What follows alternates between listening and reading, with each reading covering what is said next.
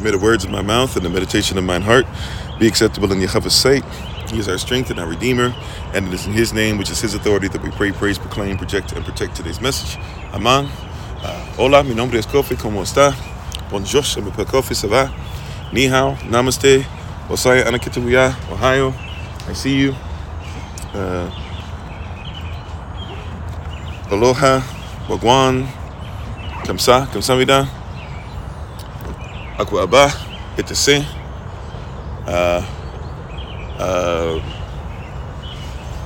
Jumbo, Mibini Kofi, Ninefraku, Katana Nwewe, Manut, Kamuma, Papa, Boker Tov, Boker Tav, Bakwar Tav, Barakalat Sham Yahava, Anai Kofi, headed the servants of Christ, Mashalam Chi. Hello, everybody. I am Pastor Kofi, Pastor Servant of Christ, where we are always changing lives one mind at a time, but being the voice of the voices and speaking the unspoken. Thank you for joining us again today, as always. And we appreciate your presence. Hopefully everybody's doing well. Hopefully everybody's had an opportunity to grow, to use some of the word, to continue to move forward. We're going to go right back to Proverbs chapter 3, verses 5 and 6. So if you'd like to be able to turn in your Bible or your device, if you're able to, feel free to do so. Once you have it, say amen, say I got it, say I'm with you. Thank you, everybody. We thank you to the moderators, ministerial staff, SOC, Lottie, Dai, and everybody. We appreciate you. Once again, we give all honor and praise to the Most High. We give all praise and honor to Him for my wife, the Honorable Maya, or the Honorable Alma, who lives life is able to be honored. As always, you can check her out on TikTok, YouTube, her website, and Pinterest at Bloom and Flourish. Not A&D, the letter Ed. Bloom and Flourish. She is a healer, herbalist, chemist, and biologist by degree. And we're thankful and grateful for everything that she's doing for the health of the diaspora. And you can also be part of her WhatsApp group. Hopefully your intermittent fasting is going well. We're still going through all the way through to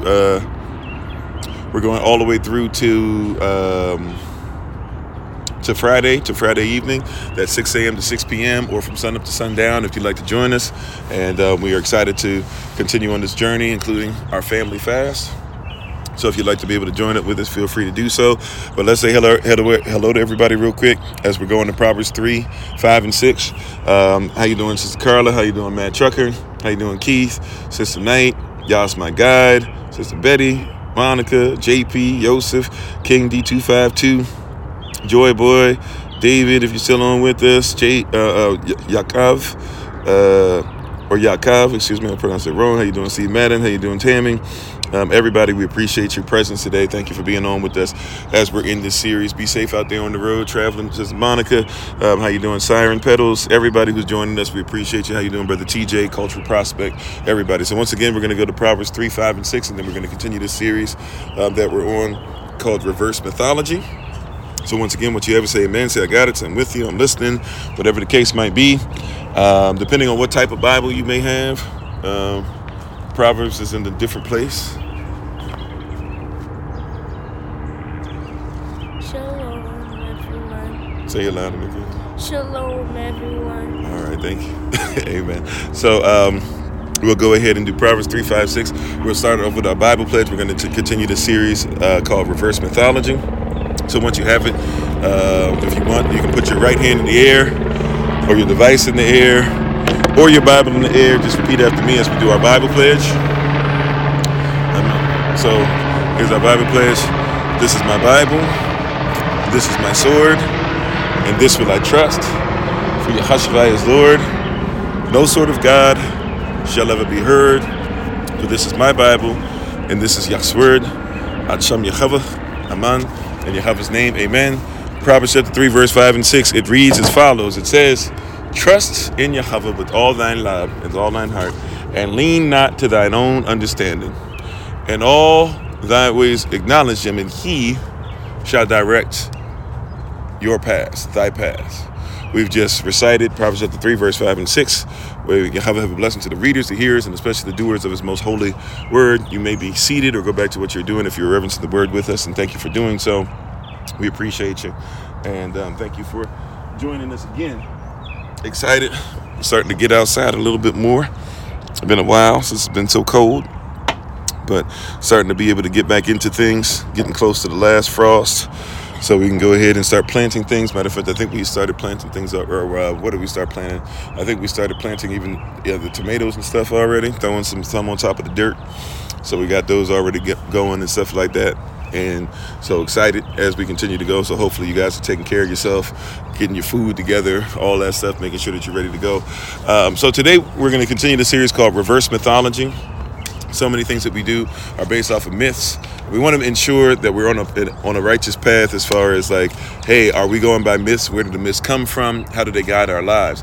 And so one of the myths that we're going to hit, there's so many, obviously, we're going to try to do as much worldwide stuff as we can, or at least mention certain things here or there. But today we're going to talk about Lord of the Rings. And by the way, we're going to start our watch party, Lord of the Rings, on Saturday. You have to have the Clapper app to do so. We're not going to do it on TikTok because TikTok is always trying to find weird reasons. Herbs Inside are growing. Amen. How you doing, babe? Thanks for joining. Bloom and Flourish. Check her out as always on TikTok, YouTube, or website, and Pinterest at Bloom and Flourish, not A&D, the letter N, Bloom and Flourish. But yeah, so we're dealing with a lot of stuff to where we are in a position where we're starting to go through the process of seeing these myths and where they come from, what they mean, how they permeate society. And Lord of the Rings is extremely important. I didn't even realize this until we were going through the myths and, committed to what the Holy Spirit has sent us to do and really started researching Lord of the Rings, because we kind of forget how big a deal Lord of the Rings was, right? Like, people don't really realize how much it's affected movie making, for example, right? Or just think about movies in general, right? Like The Matrix. A lot of people don't even know we did this already as a watch party. But remember, you can look up Kofi_40, like it says for the channel, or you can look up hashtag find Kofi, like the hashtag say for pretty much every video that we have. That's also the name of our YouTube channel and stuff as well, but you can look that up on Clapper. And we'll be doing that 12:30 p.m. Eastern New York time. But a lot of people don't recognize, like, even, where was that at? I'm sorry. How you doing, Minister Shante? How you doing, Madadak? Stephen, where are we at? So people don't recognize, like, even we did this already last year when we did a watch party, the one that I fell asleep on last night, the last night of it. But we watched Terminator 1, Terminator 2, and The Matrix, right? Terminator 1, Terminator 2, and The Matrix. How you doing, Sister Nadine? And why did we watch that? Because the sister, I always forget her name. Is her name Sarah? What's her name? The sister that actually wrote those screenplays. She wrote them to be a trilogy. Terminator 1, Terminator 2, and The Matrix actually go together. So a lot of people don't recognize that. They were changed, obviously, when James Cameron and the Wachovia, or whatever they're called, the Wachovia siblings, put together. They changed it, obviously, when they got their hands on it, and a lot of people don't know she actually sued and won and got money for it. I don't know if she got it for Terminator 1 and Terminator 2, but she at least got it for The Matrix. But when the sister wrote it, she was trying to show the machinery and even trying to show the Christology, in a sense, if you will. John Connor's Jace is JC. JC is supposed to represent Jesus Christ. And you have, right, remember, you have John Connor's, and he's not born yet, but there's tales of him coming. He's born of somebody who they can't really find. Somehow, some way, somebody from the past is messing with somebody, or somebody in the present, or somebody in the future goes back to their past. Somebody in the present is dealing with somebody from the future. JC is supposed to be the things that are going to rule over things. You see this woman, so in a sense, immaculate conception. All these different things go on in Terminator 2. He's grown up. He's coming to knowledge of who he is. Thinks that he's kind of crazy, but this and that or whatever. And by the way, remember, these people were actually supposed to be people of color. I know somebody says, up here he goes trying to change the story, but I'm not changing the story. If you know, even in The Matrix, Will Smith was supposed to play the character Neo. Probably would have been a way different movie, but Will Smith was actually supposed to play the character Neo.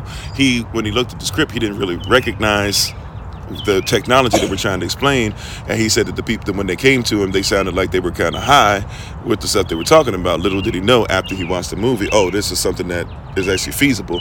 And then later on, when they realized they could make money, and they came up with Matrix 2 and Matrix 3, right?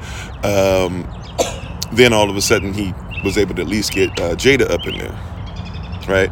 So there's a lot of different things in how you doing, Miss Q. So there's a lot of things like that we don't even recognize just in making films have to happen, right?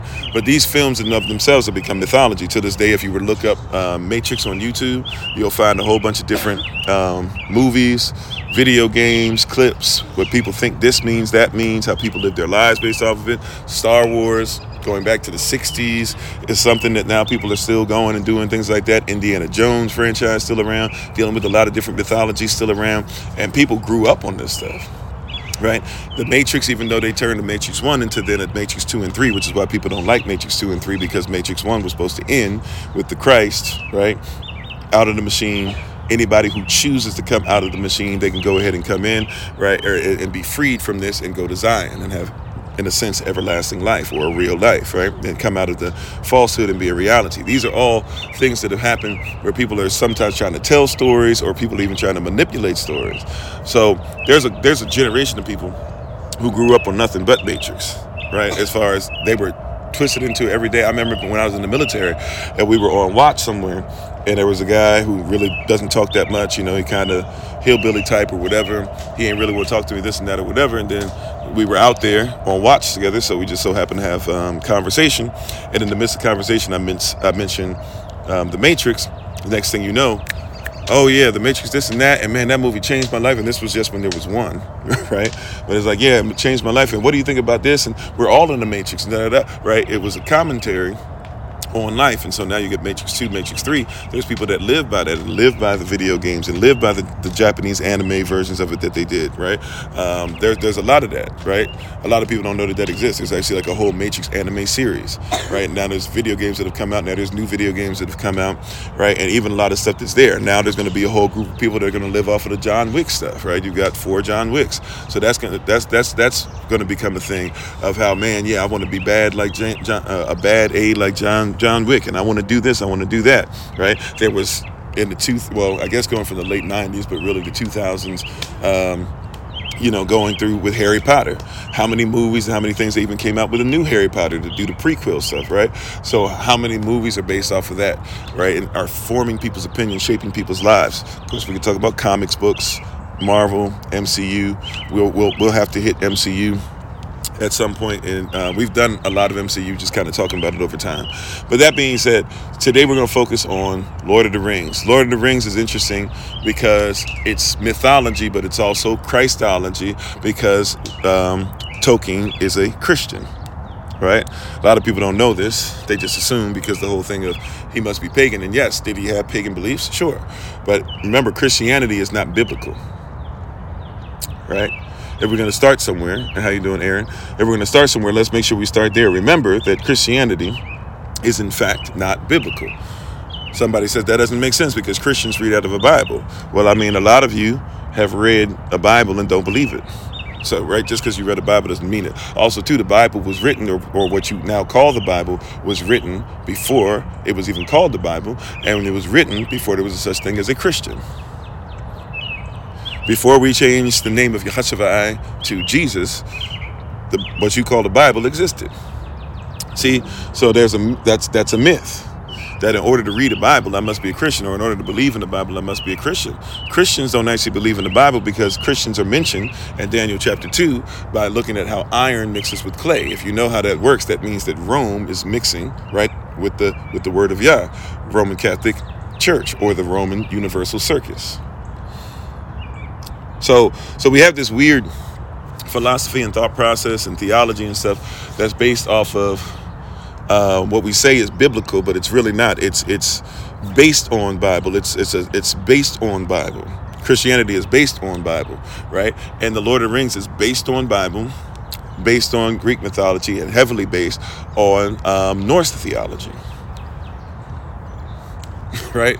So you have to realize those things, right? And I'm sorry, is it Ethel? Is it Ethelrene Watts? Please forgive me. I don't know how to pronounce it. Sorry, but thank you for being on, right?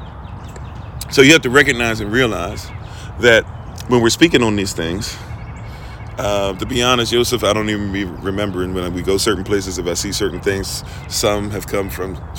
I actually am missing a whole bunch of them in our travels from last year.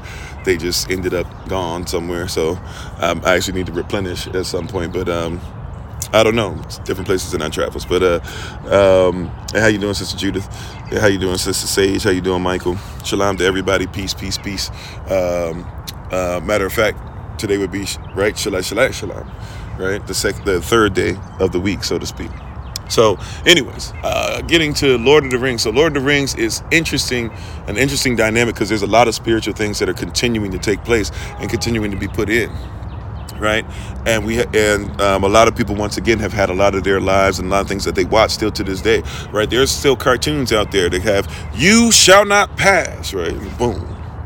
Right, there's still a lot of stuff that's in. Right, there's still a lot of people that were influenced as far as Elijah Wood's character. And Elijah Wood himself, right, who played Frodo, he himself is LGBTQ plus, but him and Sam. Even though technically, I guess you would say they're not, but the way the movie presents it, it's almost like they have a relationship that kind of goes extremely far. Now, some people would say, that's you trying to put the toxic masculinity spin on it. But when you watch The Lord of the Rings, and by the way, may I say this? I will try my best to mention the book. I will try my best to mention extended editions. I will try my best. We'll even talk about The Hobbit somewhat. But The Lord of the Rings, there's so much stuff. If we were trying to hit everything. So I'm going to focus, especially since we're going to do the watch party. My focus today is going to be on the movies. There's so much, right? These movies, especially the extended editions, right, can be 3 to 4 hours a piece. So I will do my best to try and make sure that we're looking at this stuff, as I can, but we're going to focus on the original theatrical version, okay? Just letting you know. So if there's something I missed or there's something you didn't talk about this, and by the way, in all the movies, once again, so if we were to say they could be like let's just say they're 3 hours a piece, this is 9 hours of material. And even though we take about 3 hours or so during these live sessions, it's still not enough for me to talk about 9 hours, especially if we want to go into individual pieces of it. Okay? You never watched it? Okay, cool. So there are a lot of people who watched it and have seen a lot, and so it influences things, right? There's things that Lord of the Rings influence as far as how movies are made. Before Lord of the Rings, nobody would say we're going to make 3 movies in a row, as in we're going to take 2 years to make all 3 movies. For 2 years, right? The people lived together. They went to, where was that shot at? Is it New Zealand? No. I'm in the ballpark somewhere, but they went to a whole nother country, and basically everybody moved away for 2 years. Right? For 2 years to make this movie. So this was something that like even changes the way they do movies. Now you wouldn't have an MCU if it's not for Lord of the Rings. There was New Zealand, thank you. Okay. And they built a lot of stuff and they kept a lot of stuff practical. And yes, they did have some stuff obviously that had to be CGI, but there's a lot of different things that are there. You said your aunt forced your household to watch it. She was obsessed. Yeah. I watched the first one, especially when I was younger. Right back when they had VHS still, and you can get and people hadn't really came out of VHS yet. I watched. I used to go to sleep with the first one on repeat, over and over. Not on repeat, but every night I would watch Lord of the Rings over and over and over and over again. So at least the first one, right? The second one, the third one, I'm familiar with as well. I've watched them. So let's get into this. So first and foremost, if we're going to talk about the reverse mythology and some of the stuff that's in there, first of all, we must recognize even biblical titles. Number one, right? And by the way, when he wrote the book, Tolkien, when he wrote the book initially, it was, if you notice, the books flow and the movies flow very well because it wasn't actually written as 3 books. At least it was actually supposed to be one big novel with 3 separate, not chapters, but 3 separate. Please forgive me, as an author, I should know this word, but 3 separate units within, right? And what happened was before World War I, there was actually a paper shortage, right? So before, not necessarily series, it's something else, but please forgive me, but there was actually a paper shortage. So since there was a paper shortage, he had to actually wait. So he gave first Lord of the Rings, second Lord of the Rings, third Lord of the Rings, right? And so these are, if you look at these titles, you'll see stuff like the Fellowship of the Ring. Now somebody says, well, fellowship is not only a biblical word only, right? But the fellowship, right? The Fellowship of the Ring. So fellowship is important. And somebody says, well, that's not biblical. Well, you'll see something like Return of the King. And if you watch this stuff, right, like Aragorn is not even his initial real name, but Eragon is what his name is turned into. Or actually, I'm sorry, Eragon might be closer to his original name. He actually has a bunch of names. Just like, oh yeah, we say that he goes by many names, right? You see some of that in there. But Eragon is supposed to represent Christ. Christ has left, right? Yeah, 3 acts if it was a play and stuff, but that's not it. I know it's not sequel because that would be saying that he meant to do it on purpose to make it another thing. If it comes to me, it comes to me, right? However, Eragon, right? Eragon is supposed to be what? He's supposed to be the Christ, a Christ type, they would call it, when they make movies, by the way. You'll see in a lot of movies, by the way, when Superman flies and sometimes he pauses and he'll be like this, right? Arm stretch. Why? Because he's supposed to be a Christ type. This is why some people forget that his story is actually really based off of Moses, right? Because he came over, Superman comes, he leaves Krypton. Krypton's about to blow up. He comes to, to Earth, but he comes in a basket, right? He comes in something that, is a basket and is taken over. And so this woman finds him and stuff like that. And then they raise him and disguise him as a human, even though they know him to be foreign or an alien. He's actually originally a Moses type, and he was written by Jews because Jews, at the time he was written, the 2 Jewish authors, the 2 Jewish comic book creators that created him because they felt like Jews had power, had money and stuff, but because people hated them so much, they had to hide themselves in everyday society. Right, but also they mix and match theology or mythology. They're getting to mythology stuff. So he also is not just Sol Invictus, the sun makes him well and all that stuff, right? But also he's not just Kal-El if you're dealing with certain angels and stuff that are mentioned, but also he's a Christ type. So when he flies, you'll see this. Also, Tony Stark, who's actually supposed to be demonic, he's actually like a devil type, right? But then, to make sure that worship of the devil is insinuated, he becomes a Christ type, the devil basically being the Christ type, reversing roles and stuff. And so you'll see Tony Stark standing like this. Remember when Jericho, the weapon Jericho that he makes, it causes all destruction, the walls coming down, so to speak, behind him in Iron Man, and he puts his arms out. This is something referring to a Christ type. You'll see this with the bad guys. You'll see this with Ultron, in the Age of Ultron, right? In Ultron, he talks about, he puts his hands out. He's a Christ type. And he also says, upon this rock will I build my church. He literally uses that in there, the evil person, because in a lot of these movies, what you'll discover, right? Now, Tolkien's stuff is different because he's a Christian. So since he's a Christian, he's going to actually say there's got to be righteous and there's got to be evil. But a lot of these myths, especially because of the cultures they come from, there is no such thing as righteousness or evil, right? You can just do whatever, or evil is respected more than righteousness. Tolkien, though, in the Lord of the Rings, you're going to actually find he makes it very distinct.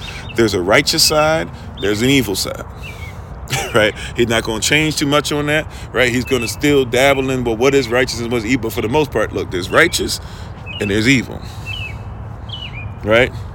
You said Vision called himself I Am. Yeah. And by the way, and that's something that's just common. I am inevitable. I am this, I am that. That's what Thanos says in the movies. These are just common terms that are going to be used. A lot of them because the writers are influenced by Christianity. A lot of them because they're trying to say that I am is anybody can be I am. Remember, a lot of you are just trying to be gods, right? If that's not you, don't take it personal. If the shoe fits, wear it. If it doesn't, take it off, right? But a lot of people are out here trying to be gods, right?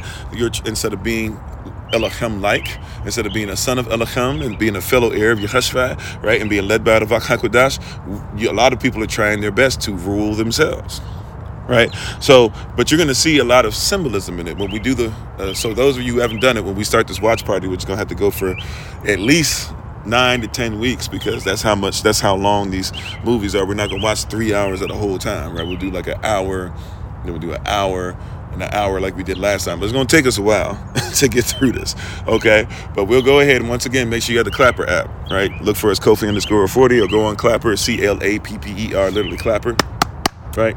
You remember the old clap on, clap off, the Clapper? That thing is spelled the same way. So look for the Clapper app, and then when you go there, look up Kofi_40 or just type in hashtag find Kofi. You should be able to find us. We started putting our stuff out there. Brother TJ started putting some stuff out there as well. Thank you, Brother TJ, for doing so. I kind of shared that already, and we've been putting it out on our platform. So feel free to go ahead, right? But we'll start that on this Saturday coming up, 12:30 p.m. Eastern New York time. But once again, just keep a watch for it. Look for it on different platforms, whatever.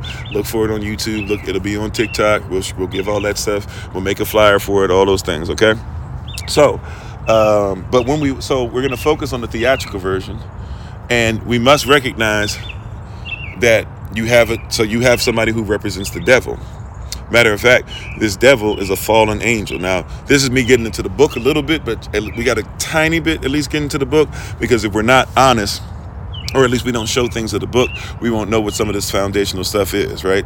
Books for movies are kind of sort of like lost books for us, right? Like, we're realizing there's a lot of stuff in the Testament of Job. We're realizing that maybe we shouldn't think of the book of Thomas as being this because it doesn't meet certain criteria. Maybe the thing about Thomas, where there's the other thing about Thomas where supposedly Thomas writes about the birth of Christ and all this, or the childhood of Christ. By the way, if anybody's read it, I just want to go ahead. I kind of mentioned this last night, but if I can just stick a pin in this real quick and make sure this is brought up. And how you doing, Brother Ali, and everybody coming on? If I miss your name, charge to my head, not to my heart. Thanks for joining us on the podcast, coming over from Facebook, YouTube, TikTok. We appreciate you. But I want to put this out here real quick, because I kind of mentioned it earlier. Holy Spirit is kind of, I feel us unction to make sure that we do bring it up. If you ever read, I don't even remember exactly what the book is called, but if you ever read it, something basically supposedly by Thomas, or at least somebody named Thomas, but written by Thomas and supposed to be about the childhood of Christ. It is a fiction. It is a fallacy. It is not real. Now, before somebody says, well, that's what they said about the other lost books. Remember, we talked about your signature last night? Anybody remember, if you were on with us last night, we talked about your signature. How you doing, Natriel? Right? So I'm not talking about the Gospel of Thomas, which, by the way, we talked about is not necessarily written by Thomas, and it's really just somebody putting a lot of stuff in and just putting like bullet points. So even the Gospel of Thomas, somebody just put a bunch of bullet points in. They don't go in any order. They don't necessarily always 100% match up. And somebody just basically like, so even if Thomas wrote it, I guess, but it doesn't have a signature that shows us, right?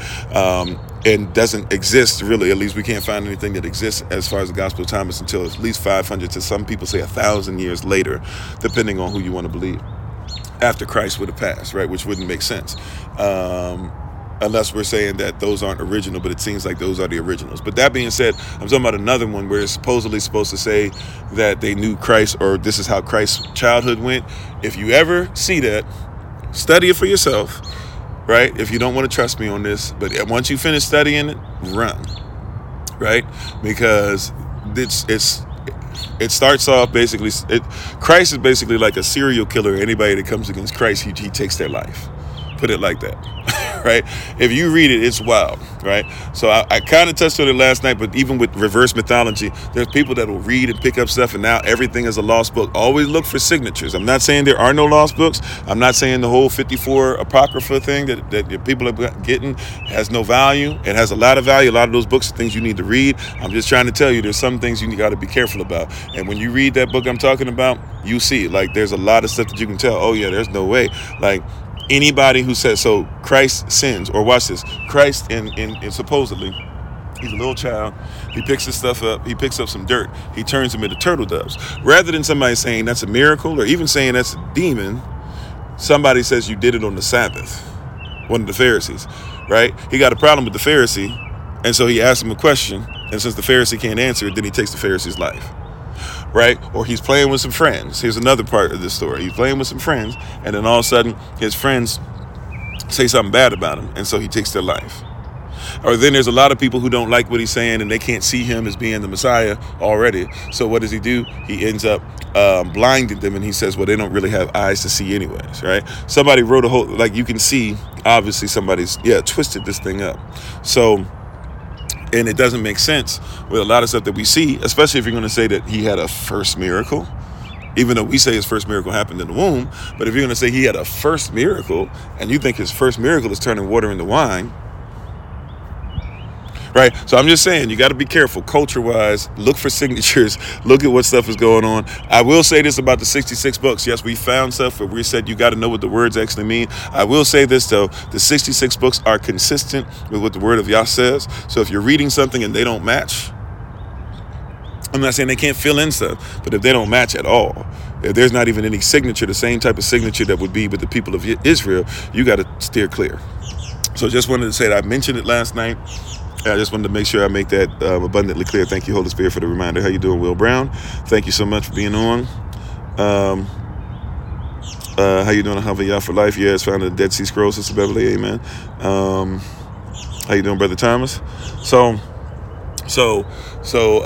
But in this stuff, Tolkien is going to have a lot of stuff that's Christian based and heavily Norse theology based. There are other myths in there, but you're going to see a lot of those things in there. But is it Sauron? Because Saruman is the white wizard, right? So it's Sauron. Sauron is basically the fallen angel, the devil. He's one of the first. So like in Greek mythology, how we talked about how Gaia had brothers like Eros and other people that existed, and there was a big bang. They have no mother, they have no father, they just were. All of a sudden they were, and that's the beginning of time. Sauron is supposed to be somebody who's there from the beginning, and there was and he falls, right, when he is actually trying to be he's like righteous at one point, then he decides that he needs to be ruled, or he needs to rule over people, and he needs to be worshipped. He needs to have people that are worshiping him. So Sauron, if you've seen the movie, or if you've even seen, because there's so much stuff about it, if you've seen the guy that has the mace in his hand and is whooping everybody around by himself, and he's taller than everybody else, and then eventually he gets too full of himself, and he tries to defeat the king, and the king cuts off his finger. And when he cuts off the finger, the ring leaves, and Sauron blows up, and basically every evil thing around him crumbles, and all the ground crumbles, and earthquakes happen and all that. And then the big eye, if you don't remember anything else, if you've seen that, the big eye that they show that has fire and stuff, that's Sauron. That's supposed to be the devil. And just like a lot of things in real life, this devil, Sauron, is not supposed to be mentioned, right? People don't call him out. Matter of fact, so since he's been defeated, which you find out later he has not been, but since he's been defeated, why would you think anything of him, and you don't give him any time? So you don't call him out on certain things, but there's people walking around with his essence, with his presence, and apparently he had people, or orcs, who were with him. Now the orcs are a very interesting dynamic. There's two ways you can look at the orcs. Orcs are either black people, because remember, in the original Lord of the Rings trilogy, there are no black people in them. You're right. And it's Middle Earth. Middle Earth is like Aesir, like what you call Asgardians in the Marvel comics. In the Marvel comics, they made some of them black to appease you, right? So that you wouldn't think that it, but they learned the lesson, because eventually black people started saying, how come there's no black people in Lord of the Rings? And if you notice, when the second version of Lord of the Rings, when they did the prequel and made the book The Hobbit, and they turned it into 3 movies, they had black people in that one. Right, so you can either look at them as black people, or, to be honest, I'll be honest. I actually think more so, you look at them as what they should be, which is other fallen angels. You have Sauron, who's fallen, and then you have these orcs, who are fallen angels. Right, the orcs used to be as beautiful as the elves. The elves are supposed to be the angels. Right, the regular white folk are supposed to be human beings. Right, in Middle Earth, that actually comes from Midgard. Right, Midgard is Norse theology, right? So if you know about Thor and everybody that's there with Thor on the planet or in the realm that he's supposed to be in, Thor is supposed to be over Midgard. He's supposed to live in Midgard, and he's supposed to be one of the higher ranking ones in Asgard. But the realm, there's 9 realms there, right? Just like we talked about yesterday, there's going to be 9 human beings that actually fall for the okie doke with the ring, right? So there's going to be 9 human beings, but these 9 human beings who are ruled by Sauron, basically you're talking about like how the 9 realms are ruled by the All-Father, are ruled by Odin, right? So you're seeing Norse theology, Christianity, a lot of stuff going on or whatever, right? So Sauron has lost his essence. Now remember, we talked about in even Greek mythology, Uranus, who's supposed to be firmament, and how Uranus lost his 2 grapes that were connected to the vine. Remember we talked about that, right? So Uranus, and he becomes firmament. His spirit and his soul exist, but he has no body. He has no physical form anymore. Well, same thing in a sense happens with Sauron. Sauron, when he has his fingers cut off, right, his essence is thought to have been gone, but the ring that's on his finger carries his essence, carries the spirit, right? The ring, therefore, is going to represent idolatry. Okay? Right? To not idolize something, because if I'm idolizing something, it's not of the Most High. That means that it leaves an opening for what?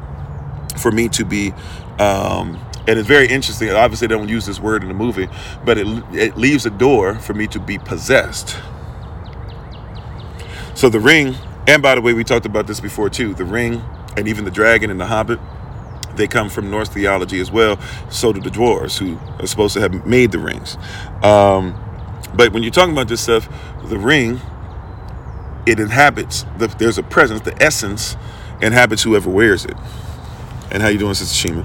Right? So the ring, whoever's wearing this ring is possessed. Right?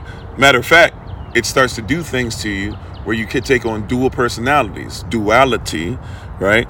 Dual personalities, multiple personalities, or even being double-minded. How you doing, Missy Fizzy? Right? How you doing, Brother Vincent? So when you put on this ring, right, you are in duality. When you put on this ring, you have two personalities. When you put on this ring, when you get possessed, right, you can't help but be what you might call schizophrenic. How you doing, Victorious One? Thanks for being on again. Thanks for Big Roy for being on. Appreciate y'all. Right? How you doing? I don't know how to pronounce it. Is it Bryn Jackson? I don't know if I'm in the ballpark there, but thanks for being on. Right? And Lune. Okay, please forgive me. I'm about to mess this up. Please forgive me. Lune Neni and Catherine Miller and Honey Lips and all that. Honey Lips Sweet and everybody coming on. Alrighty. So you're having a lot of dynamics that are going on. A lot of things in the mythology. Right? So anybody who holds it, they are no longer, even if at first they seem to be all right, they are influenced right from the jump. And eventually over time, you begin to see that they change. And ultimately, the ring's whole responsibility is to try and get back to its master. Right? Important that you catch this. So once again, there's Christology, there's Greek mythology, there's Norse theology. How you doing, Sister Barbara? How you doing, Daisy? All those things are there, right? And so we're seeing all of these things take place. You got to recognize and realize this is something that's being done on purpose. This is something that's being done to ensure that you are going to look. These are things that come from other mythology, right? And we're talking about this today once again because it has affected so many people, right? Whether you know it or not, in some way, shape, or form, something you've been a part of, something that you've read, some movie you've watched, some cartoon that your child has watched, some book that you've read has been affected by the Lord of the Rings. Matter of fact, it was affected by the books before it was affected by the movies. There are many people that went to the Lord of the Rings and already knew everything about what was going to happen with the Lord of the Rings, right? So this is something that has affected, and once again, if it's affected by that, then you got to talk about Christianity being affected, Tolkien, Greek mythology, Roman mythology affecting Tolkien, and even Norse theology affecting Tolkien. How you doing, Sister Sheila? Yeah, twisting multiple things in reality. Matter of fact, same way that same way that George Lucas said he made up Star Wars to get rid of the mythology that any religion was necessary, and that there's no religion, there's no dark side, there's no light side, it's just all is. It's all the Force. It's just one. That's their version of holy, right? Remember, when you say holy, holy means put a W before that H. It's one. Allah, Aleph, one. Right? What's the most important of all commandments? Hear, O Yahashadal, Yahweh Asar, Yahweh Allah. He is one, Elachim. And you must achabba him. You must love him with all thine lab, all thy heart, and all thy nachiva, all thy soul, and all thy mind, or all even their ravak, even to a certain degree, right? And then all thy strength, which really would be ravak hakodash for us, right? Or Yahweh himself is our strength ultimately. So, right, so for that's holiness. For the world, though, for the New World Order, what is it? Everything is one. There's no such thing as righteousness or evil. Everything is one. How you doing, Sister Irena? Right? So when you're talking about these things, you even go back. Okay, you can talk about the testament of Solomon as well, losing the ring. It's tied in there as well. And then so you mix that, if you mix that story with it, and then think about what's going on with the Norse theology part of it, and then think about what's going on with the right? Like it's all, exactly. So like it's all these things that are coming together. And like I said, I know these movies, I'm only focused on the movies and I'm trying my best. There's like 9 hours plus of just theatrical, version. If you talk about extended version, we could be at like 11, 12 hours. So even when we start doing the watch party, we are more than likely, I don't know, we might do the extended version. I guess that'll just mean we're doing a watch party every Saturday for a long, long, long, long time. I guess. I'm not going to try to do the things in the night, especially that many nights in a row, because y'all saw what happened to me on the third night. I was snoring on y'all. So it's going to be during the day. Once again, get the Clapper app to join us for that when we get ready for that this Saturday, 12:30 p.m. Eastern New York time. I will try to have something together for you guys for an adult Bible study, or adult for those of you who want like an adult Shabbat school. We talked about that in the last meeting. I'll try that for this Saturday. I will try to give you a time, and but we will have one. If it is going to be on this Saturday, more than likely it's going to have to be like somewhere around 3:00 p.m. Eastern New York time, right? So something like that. But we will do an adult Shabbat school. We'll try to put out a Google Calendar invite that out to you guys who want to be part of that. Okay. So the ring and all that stuff, it possesses people. There's a spirit inside of it, right? When you are into idolatry, there's a spirit inside of it. Right. If you're going to take on things, and matter of fact, we talked about this before with the Greco-Roman mythology that we went through. Really, we just focused on Zeus for the most part. But even a lot of people don't recognize this, and even to act these things out, right? The actors, the actresses, they'll tell you. I'm sorry, what'd you say, babe? I thought we decided that the live. Oh, okay. I'm sorry. I didn't know that that's what we decided. I apologize. I guess. Okay. Or I guess it was mentioned that. So, okay. I apologize. So I guess for now, we'll just do the live sessions. Sorry about that. I'm sorry. Okay. Well, okay. For now, no Shabbat school for the adults. The live sessions pretty much right now. We're doing the live sessions at a high level. So that should be enough stuff for the adults for right now. And if we do something for you guys, we'll do something later, but we'll figure that out down the road. I'm sorry. We're I don't know. Where was I at? I'm sorry.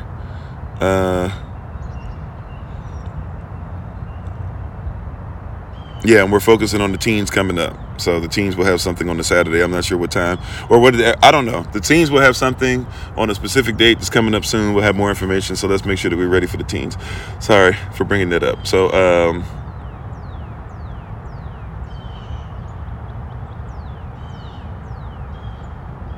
I'm not sure. Where were we at? The actors. Okay.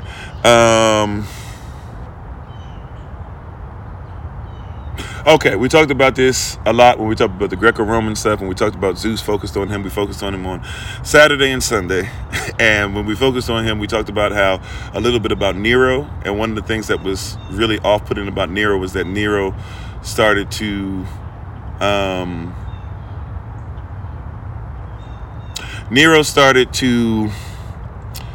what is it? I'm sorry. Oh yeah, Nero was somebody who was raised by an actor because his mother thought she was going to be offed by her brother, which was Caligula.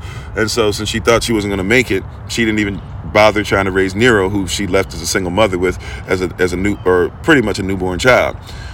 Once she realized Caligula wasn't going to take her life, and once Caligula ended up having his life ended, then she started making sure that she got in with her uncle Claudius, and then eventually was able to get her son Nero to get on the throne, right? And Nero was not raised by his mother. He was actually raised by an actor. And somebody says, well, who cares if he was raised by an actor? What does that mean? Well, back in those days, back in those times, actors were actually considered to be, and I'm not kink shaming, slut shaming, doing whatever like that. I'm just giving you a fact, right? And giving you some context with it. An actor back in those times was considered to basically be on the same level as a prostitute. People will go, well, people had prostitutes and stuff in Greek and Rome and all that stuff. Sure, they did, but prostitutes were not considered to be as high up as others. Matter of fact, there was an issue with this with Artemis, who was worshipped, because when Artemis was worshipped, people were looking kind of weird in places like Ephesus and others, so where they're like, why are you worshiping this person and saying that your priest and priestesses have to be involved in all this sexual promiscuity, right? So it wasn't necessarily accepted, right? Like there's a lie. I'm not saying anything against if you're LGBTQ plus. I'm just telling you context. Just like there's a lie, be careful if somebody's even if that's who you are, be careful when somebody represents you with a lie, because a half truth is still always a whole lie. So they'll tell you, well, it's acceptable in Greco-Roman times, and we're still very Greco-Roman. So why it was Greece was a safe haven for the LGBTQ plus community of its day. It was not. In fact, if you read a lot of literature, you'll find that they were homophobic. The people who had power, they were able to do stuff. Remember, like even a platonic relationship. Plato, who had power, said that he thought the worst relationship was between a husband and wife. He thought that the best relationship was between a man, excuse me, who was like in his 40s, and a little boy who was like in his preteen years, for educational purposes only. And how you doing, Minister Tamara, if I didn't say so already, right? So just remember that even though somebody might feed that to you, that's not exactly how the stuff went. And people kind of looked at him sideways. And by the way, something that we don't talk about a lot is that Plato, at the end of his life, actually was saying, I was dead wrong about that. Marriage is definitely better than doing that. But people still to this day have what? Platonic relationships, right? Now, you might say that's not as mythical as it is what? As it is theoretical. However, can you see how something like half-truth, or even something based off of truth, or even if somebody's doing something to say in our culture, this is how we want things to go so that we can change creationism or whatever, can you see how something like that can still be around? You think that when you have a friend and you and that friend are male and female, right? But you don't have a sexual relationship, you think that that's a platonic relationship. But that's not why your relationship would be considered to be platonic. It's considered to be platonic because you wouldn't even be attracted to them. You wouldn't even hang around them. You would be hanging around men, and men really that hang around a certain age of male. That's why that exists, right? Because in our culture, in our society, yes, you my brother, you my sister, right? But we don't do dating, which means that we don't just hang out. The male and the female in the culture, we just don't hang out, right? Like I'm look, mad love and respect to all the sisters that are on here, right? But outside of Alma, I don't hang out with sisters like that, because like we can come to a group thing, right? We can be next door neighbors, right? But we're not really gonna hang out like, because that's dating. And we don't do dating in our society. We don't, because we're trained to be husbands and wives. And so you're a wife and a husband before you're even, right? You have to be pre-qualified for that. That's just the way it works. And wherever I go around the nation, wherever I go around the world, I will never go somewhere without my wife. If I do, it's got to be an extreme emergency. If my wife ends up going somewhere and I'm not there, or I end up going somewhere on some trip and she's not there, I promise you, like, you know, like, I'm not saying my wife has never done like a girls trip or something like that, but I'm just saying, like, if you see me going somewhere and I'm doing SOC business and I'm going to preach and teach and do all these things or whatever, either it's an emergency, right? Or for some reason we're just working in two different places and I got to go to where she is, right? But if you see me preaching or teaching somewhere and she's not there, there's something going on emergency wise, because that's one of the greatest protections we can have, right? So in our culture, we don't even think about platonic relationships, even the way that the world thinks about it, because that myth doesn't make sense, right? That myth just doesn't make sense. And by the way, right, I told y'all this before, when everybody else was worried about everything during COVID and all this stuff like that, and everybody was losing relationships, my wife and I's relationship went to higher heights than it had ever been before, because we got to spend time with each other. And even when I was busy, like doing a lot of side hustle stuff and doing a lot of videos at that time and pumping out a lot of information, and even when we got for a while, there was probably like a 3-week, 4-week period to where I was like barely there at all, like maybe an hour. But when I was there for that hour, we were in tune. And then after that, okay, I got to ride here, ride there, where I was doing the side hustle stuff, putting out 30, 40, 50 videos a day on different platforms, right? But we were together. We were united. We left from one part of the country because we knew we couldn't live the way we wanted to because of all the stuff that they were closing and everything, and we went somewhere else where we could have freedom, right? So in our culture, the whole dating or spending time with you or being one-on-one or this and that or whatever, it don't make sense, right? So if I'm gonna pray for you in person, My wife gonna be somewhere. You know, if we do the men's meetup that we trying to put together, by the way, brothers, don't forget we're going to meet up on Saturday, 7 p.m. Eastern New York time. If you want to suggest places for us to be able to go, feel free. Also, too, we're going to do some Q&A just for us on that Saturday. We'll have Q&A for everybody on the live session on Sunday. But for the brothers on our Zoom meeting, we'll do that 7 p.m. this Saturday. So if you have an idea of where you'd like to try and meet up, let's try and hear them. If not, I'm going to just come up with something. And if you can make it, cool. If not, cool. Right, I'm gonna be there, right? Because y'all told me y'all wanted to meet up, so we're gonna try and figure this out. But and for the sisters, don't forget, you need to have your $100 down payment if you're going on the Women in Red cruise, December 6th through the 9th. Alrighty, and you can get in touch with our secretary, Sister Renee, and we'll give you her information. If you need to, just contact us, reach out to us, we'll get that to you. But in all this stuff going on, right? Even at the men's meeting, when we show up. Even at the men's meeting, when we come together, guess who's going to be there? She might not be in the room for certain things that we're doing, but guess who's going to be in the building? You hear what I'm saying? She might not be in the room when we get there, but guess who's going to be in the building? Guess who's going to be in the car on the trip with me? Guess who's going to be if we end up having to fly, however way we get there? My wife and my son, too. Right? When we go to minister in on June 22nd in Atlanta, Georgia, or whatever, when we show up, guess who's gonna be there? Right? How you doing, Emmanuel? Appreciate you. Right? That's the way that this works. Right? Togetherness. That's our culture. So we got to reverse the myth. See, where you get dating from, it doesn't even come from y'all. Right? That's why we really wild when we date. The Nigerian, when he dates, is really wild. You know why? Because he was originally Ifrit, which turned into Ifrit, which turned into Hebo, which turned into Igbo, which turns into Igbo. And when he was Ifrit, Ivre, which comes from Avara, which comes from being Israelite or Hebrew, right? He wouldn't have dated. She wouldn't have dated.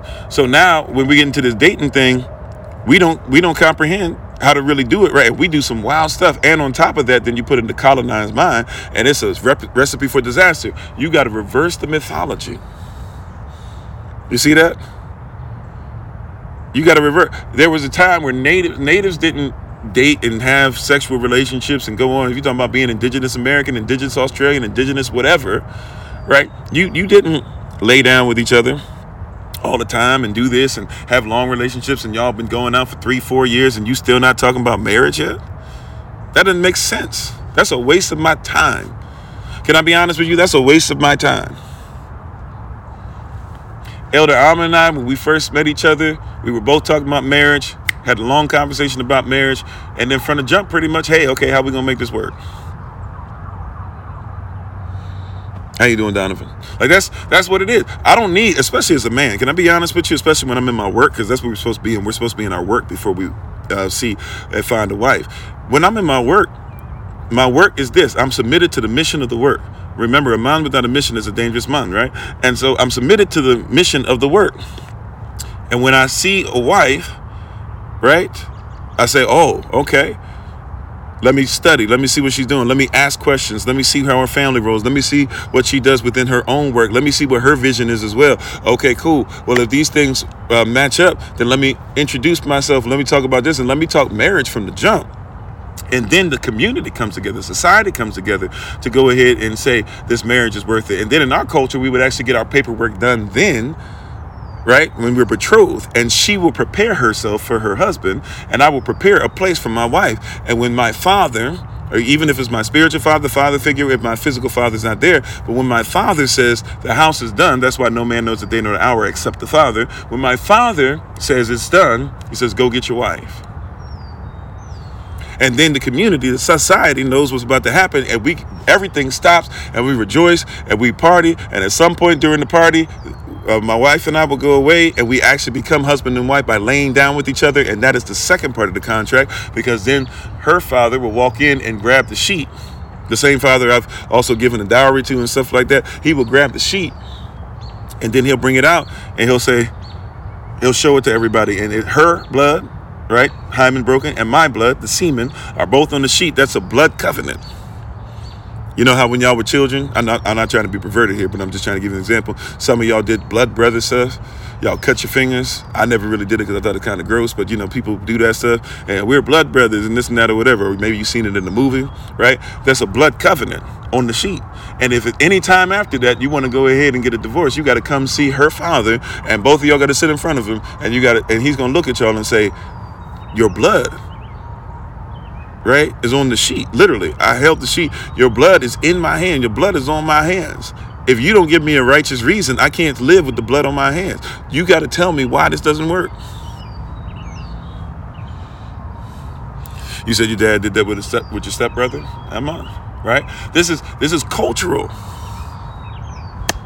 So the whole dating thing doesn't make sense. So that's why I'm saying, when you hear some of these terms, just be careful, because you get all these people saying this stuff, but those are myths. That's not how we operate. That's why it doesn't even make sense for us when we try to date. That's why we're sitting up here, well, black men, when they date this, and black women, white people don't do this, and Asian people don't do it, because you're not white, you're not Asian. Well, everybody, you're not that. If you natives didn't just run around and having this one and this one and this one and this one. If you worthy of each other, then you get married. And you have to be worthy of even being considered for marriage, because in our culture, marriage is not between it's not between a child and a child, an adult and a child, a male and a male, a female and a female, a man and a man, a woman and a woman. Even it's not in between a man and a woman. Marriage is not between a man and a wife. Marriage is not between a husband and a woman. Marriage is between a husband and a wife. If you're not both qualified, you shouldn't even apply. No need to apply. You said, okay, what would you lay with someone and have children with somebody and stay with somebody if you're not happy? Why does my happiness only come with how many times I can lay down with them, have sex with them, go out on dates with them, stuff like that? Why does that determine my happiness? That'd be my question back to you. No shade, but I mean, since we're not going to start with hellos and stuff, let's just go all the way into it. Why is my happiness only determined on how many times I can do that? You said it's not marriage through the court legally. That's not true. You can have marriage through a private contract. You don't have to register your marriage with the state. You don't have to register your child with the state. Your child does not have to have a birth certificate. Your child does not have to have a social security card. You don't have to have a matter of fact, because I'm a pastor, right? And I can do it privately. Churches do this all the time. You just don't know it's called this. I can take a birth certificate. Instead of having a birth certificate, a child can be dedicated, right? And when I dedicate the child, I can take their feet and I can take ink on the bottom of their foot. I can put it on the birth certificate.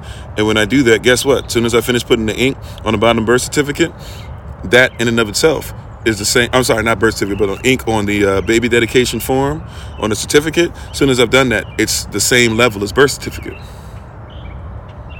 It's like when somebody fingerprints.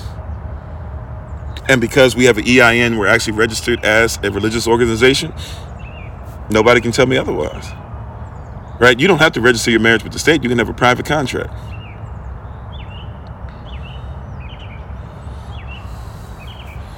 You don't have to have that. Right? Somebody taught you that. It's a myth. That's what we do in reverse mythology. It's a myth. Somebody told you, for example, you have to be an American citizen in order to be in America. You can be a non-citizen national. When you get your DS-11 form done for your passport, read the part that you're not supposed to sign until you're told. Read that first sentence that's on there. The first sentence tells you clearly, by signing this, you can either be a U.S. citizen or a non-citizen national. Right? It's a myth. Remember, not everything that's lawful is legal, and not everything that's legal is lawful. So this is how it also works, though, being honest. So I, as a pastor, if I were to marry you, right, I am private. I'm in the private institution. Marriage is an institution. It shall remain private because we want to make sure that it's not public, because if it's public, it has to be registered and therefore governed by the state. We want this to be governed by the Most High. So we're going to come up with a private contract. Right? If we decide to have a private contract and go through the private contract and do this with one another, and you guys are, and I'll be the representative of the Most High, I'll be the witness, therefore, you two are the ones that are coming into covenant with each other, are going to have to consummate it, because by law, no marriage can actually be legal unless you consummate it. If you don't, it can be annulled, right? So by law, you two are going to be married with the contract of having sex with each other. That's what actually consummates, makes your marriage official, two becoming one. And then you register that with the state, right? I will not register with the state. Matter of fact, I can't just marry, even if I was, and by the way, I am technically, I guess you could say, at one point, I did everything registered through the city of D.C. But if I'm registered in the city of D.C. to do a marriage, I can't just fly to California and marry somebody. I'd have to be registered with the state. So how do you make that work? Either you have to have somebody else do the marriage, or you have to therefore then go online, fill out some stuff, basically fill out a lot of BS and say you believe in some stuff you don't, and then they'll say, okay, you can register in California, because whoever's ordained, you're not ordained by the preacher who ordained you, you're ordained by the state. Right? You're not ordained by the preacher who's doing this. You're ordained by the state. Yeah, we're tricked into attaching ourselves to the system, the beast, the public. Those are things, they sound nice, but they're myths. We got to reverse the mythology. I know we're supposed to be talking about Lord of the Rings today, but we'll get back into it, I promise. Right? And thank you for the love. And I'm sorry if it's lagging for people. This is about the best I'll be able to give you today.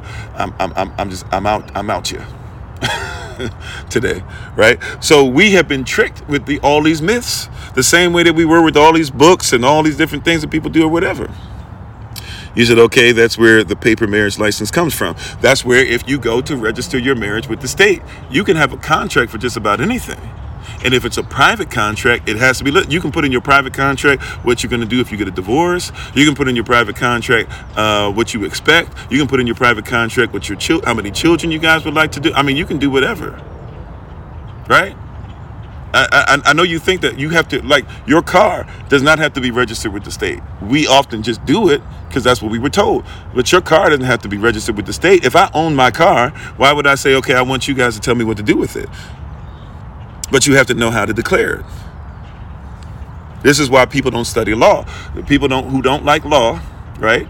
Since we don't like law, or we try to live by law but don't want to follow it, we oftentimes do things and get caught in legalisms that are legal fictions. Remember, even by definition, your birth certificate is a straw man. What is a straw man? A straw man is a legal fiction. It is actually, in property law, it means you belong to somebody. So your birth certificate is a straw man, right? That's what your birth certificate is. If you know what a straw man is, if you just study even in common law going back to England, which is where you came from if you're an American citizen, right? Then follow your law. Follow your family tree, your law tree, so to speak. Right? What is this? What is a straw man? When they write your name in all caps, it's not even you. It is like your trust, or it is the thing that belongs to somebody else. The United States is not even a country. It is a corporation. If you don't believe me, look up 28.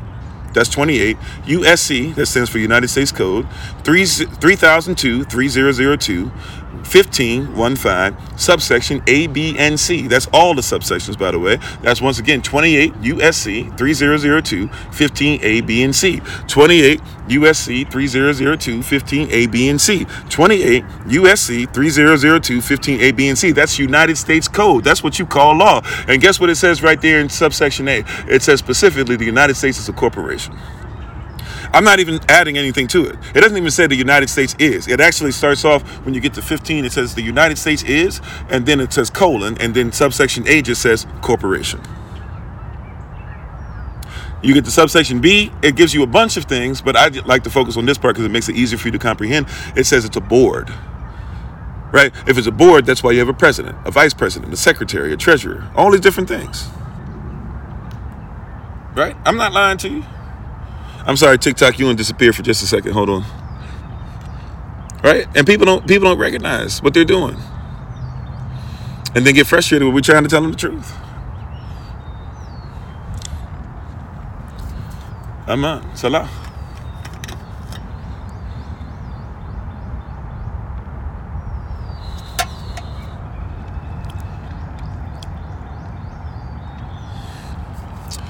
Right? We don't know. Right? We don't realize. We don't recognize it. Right? And then subsection C says instrumentalization. That means it's publicly traded. What's publicly traded?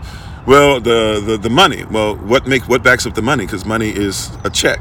Right? So what's backing up that check, that money that you have, that representation, that middleman, that intermediary, that negotiable instrument? Well, gold and silver. No, there's no gold or silver. Not since 1930s. Well, what's left? Your straw man. The same thing that you keep trying to imply, that you got to register with the state. When you were born, Right, really, you're not even born. You talk about your birth because you don't realize how maritime law works. But right in those hospitals that are even shaped like ships, and when you go to certain parts of them or whatever, they even call them certain things. Like you even have some hospitals that talk about bulkheads and things. Bulkheads. I've been in the Navy before. I'm a sailor. So a bulkhead, that's not supposed to be in a regular house or something. A bulkhead is on a ship. You go into the forward part of the hospital. That's ship. That's maritime terminology. Right? But people who don't care about law because you've been told not to follow law, why would you care? So legally, yes, you become a fiction. You become a fictitious character. Look this up in your Black's Law Dictionary. And that, by the way, doesn't mean that it's for black people. I'm talking about it's written by a guy whose last name is Black. Look in your Black's Law Dictionary. You'll find something called a natural person and an artificial person. You didn't even know there was the two different things. Right? A natural person and an artificial person. An artificial person is a legal fiction. So every time you are on trial, guess who's on trial? Your birth certificate is a legal fiction.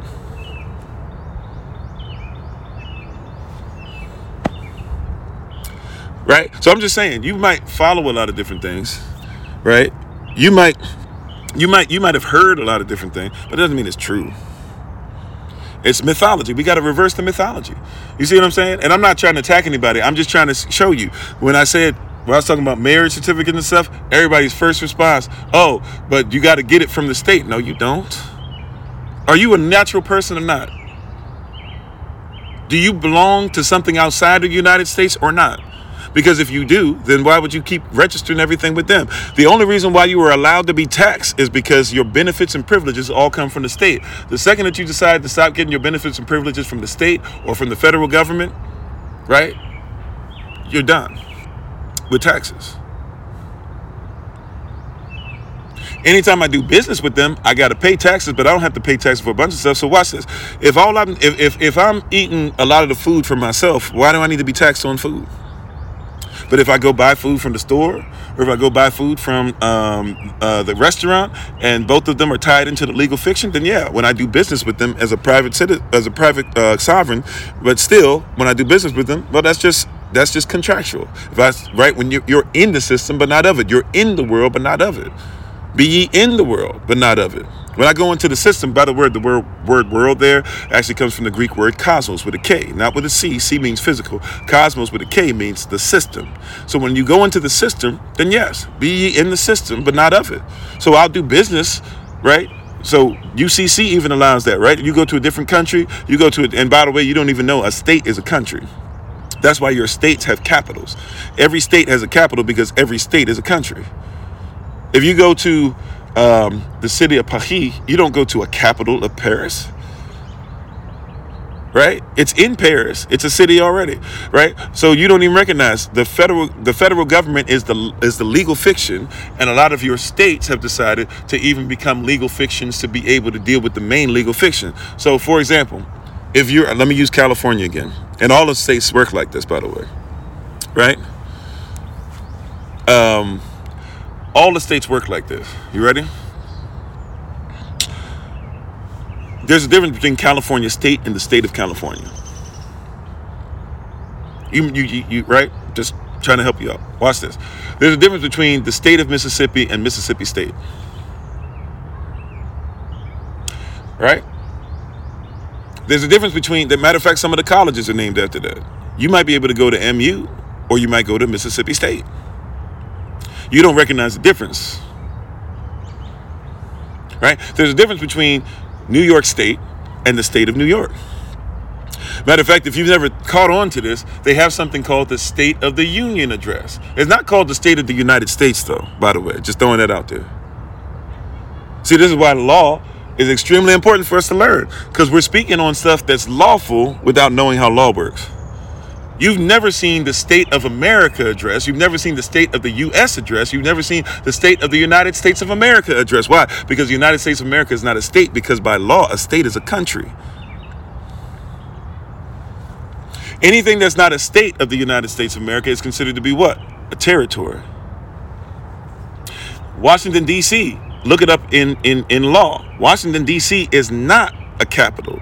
Washington, D.C. is considered to be a territory. The same way that Puerto Rico is a territory, the same way that Guam was a territory, the same way that the Philippines is a territory. The United States is does not have a capital by law. It actually has a territory. Right? It's just a fancy way of saying colony, by the way. When you colonize somebody, why? So Washington, D.C., even though it has now representation, it still doesn't have voting rights, right? Because the representation still can't vote. So they make it nice, they make it look nice. But if you're in D.C., for those who live in D.C. or from the DMV, you know what I'm talking about. You got 2 senators, I think now, and both of them can't vote on anything. They can speak up for D.C., but they can't vote because you're just a territory. If you were part of the United States, people say, well, it's not because you're not part of a state. Exactly. You're not part of a country. Only the countries have the right to vote on it. And the Senate is in charge of the territories. That's why Washington, D.C., even though technically the land is supposed to have been forfeited and given back to Virginia, it still exists because Congress has no ability to have any authority outside of Washington, D.C., and Washington, D.C. has no ability to have any type of existence outside of Congress. So you can't get rid of either or else the whole system begins to fall apart. Matter of fact, here's another one for you.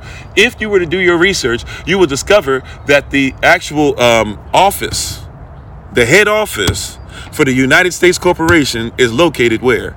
In Washington, D.C. So if you get rid of Washington, D.C. and you're making something different, you actually change even the authority that the United States Corporation has. They'd have to move where they are. But you think that because they call something a Capitol building, that's the capital. That's like you saying the Federal Reserve Bank is part of the United States of America. The Federal Reserve Bank is not part of the United States Corporation or the United States of America. They are the ones who tell the United States Corporation when they can print out money. We got to reverse the myth. There you go. See, the state of an organization, quality of. Yep. See, it's the state of California is different than California state. One is a legal fiction, one is not. One is a country, one is a legal fiction. So the only way that California can actually get stuff from the federal government is they have to be able to be a corporation under a corporation. So they incorporated themselves, became a legal fiction, became a slave that could be under them so that they could actually attach themselves to the federal government so they can get stuff from the federal government. But when they don't want to, then all of a sudden they switch it. They go from being a state of California, something that belongs to the federal government, this in a certain state, they belong to the federal government. So they're the state of California. When they don't want to listen, though, then all of a sudden they become California state. Right? These are myths. Come on. All right. We got to reverse the mythology. We're out here saying all this stuff. We got to reverse the mythology. Right? We talked about a myth last night. Here's another one for you. Yehoshua said in Matthew chapter 16, verses 1-4, that everybody keeps looking for a sign, but it's wicked to keep looking for a sign when the sign you should look for is Jonah. So the sign, everybody talking about, well, we're not walking on water anymore. We're not touching everybody's foreheads and they falling out. We're not doing it. And that's a myth. Because your Messiah, read your Bible, it'll bless you. Your Messiah says that the sign you should be looking for is the sign that Jonah had when he dealt with Nineveh. What was that sign? He preached the actual word that was law. And when that happened, things changed. The Messiah himself, he tried to go back to his home country. By the way, in Israel, they called his place where he lived a country. See, you don't recognize how states work. Israel had many different places within itself that are considered to be states, countries. Right? And he goes back to his home country where he's raised, and he preached the same message that he did to everybody else. And his people wouldn't listen to him, not because the word wasn't correct. It said they didn't listen to him because even though they recognized it was powerful, they said, how did he get that? We don't like that he got it, and he's from here. How come he got what we can't have? And once they did that, it said he could not perform one miracle. He went back to his state, to his country, but he went back a freedman, so to speak. He went back a sovereign, and he came there to try and free them up, set the captives free. And the captive said, we'd rather be captivated and be captive and be chained up than listen to you, because how did you get free and we didn't? This is why many people will never come out of the myth, because you can't hear the truth.